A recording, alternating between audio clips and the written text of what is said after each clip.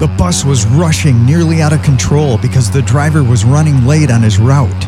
If somebody didn't settle him down, this would not end well. Cast yourself in. David, a Muslim background believer in Jesus, was on that speeding bus in a busy Asian city. He was near the driver who had sweat dripping down his face. He knew he needed to settle this guy down.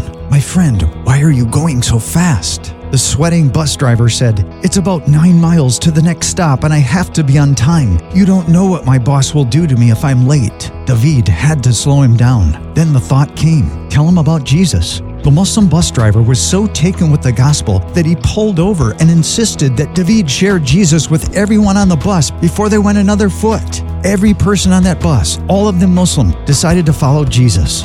Muslims are coming to Jesus. Still, most of them have never heard the good news. Take the gospel where it's never gone before. Cast yourself in. FrontiersUSA.org.